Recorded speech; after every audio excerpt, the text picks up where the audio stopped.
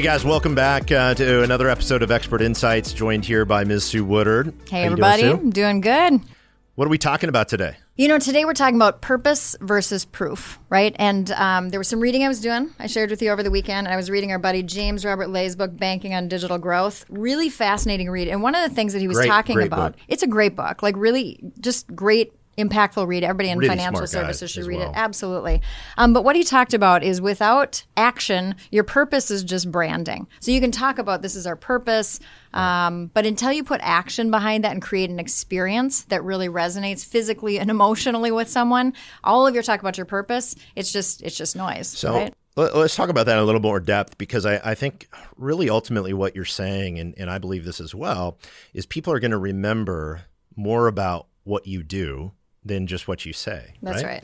And so think about all of the advertising, and we were talking about one of our favorite cable/internet providers who has amazing branding and advertising, but when it comes time to interact with them, it's a very different experience. Yes. And so I know our loyalty to that organization is not going to be very high. Well, you think about it. We were talking about, I see these commercials where like literally I want to like jump inside the commercial and be one of those people because they look so like just everything looks wonderful and seamless and they look so loved.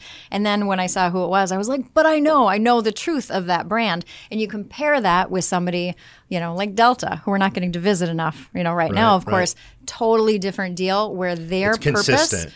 And it's you, and you feel it. It shows up in the actions that they take, and that's all the difference. So I think it's really important, obviously, as a company, as a brand in this industry, to talk about your why and talk about your purpose. And I think people want to connect with that, but you have to make sure that when you start to actually go back and forth and communicate with that customer, potential customer, or member if you're on the credit union side, that they're actually getting that type of a result from you. They're getting those types of interactions.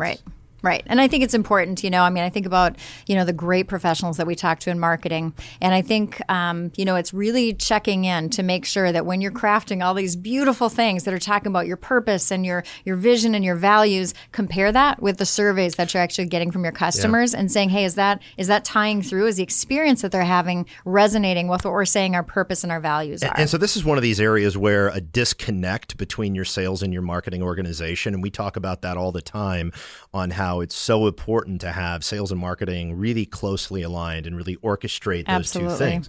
So this really is a scenario where if you have great messaging, your purpose is clear, it's meaningful, and you're out there, but you've got your sales team, your customer-facing people that are engaging with the customer that are way off message, way off brand, and not delivering that, you are not going to accomplish what you set out to do.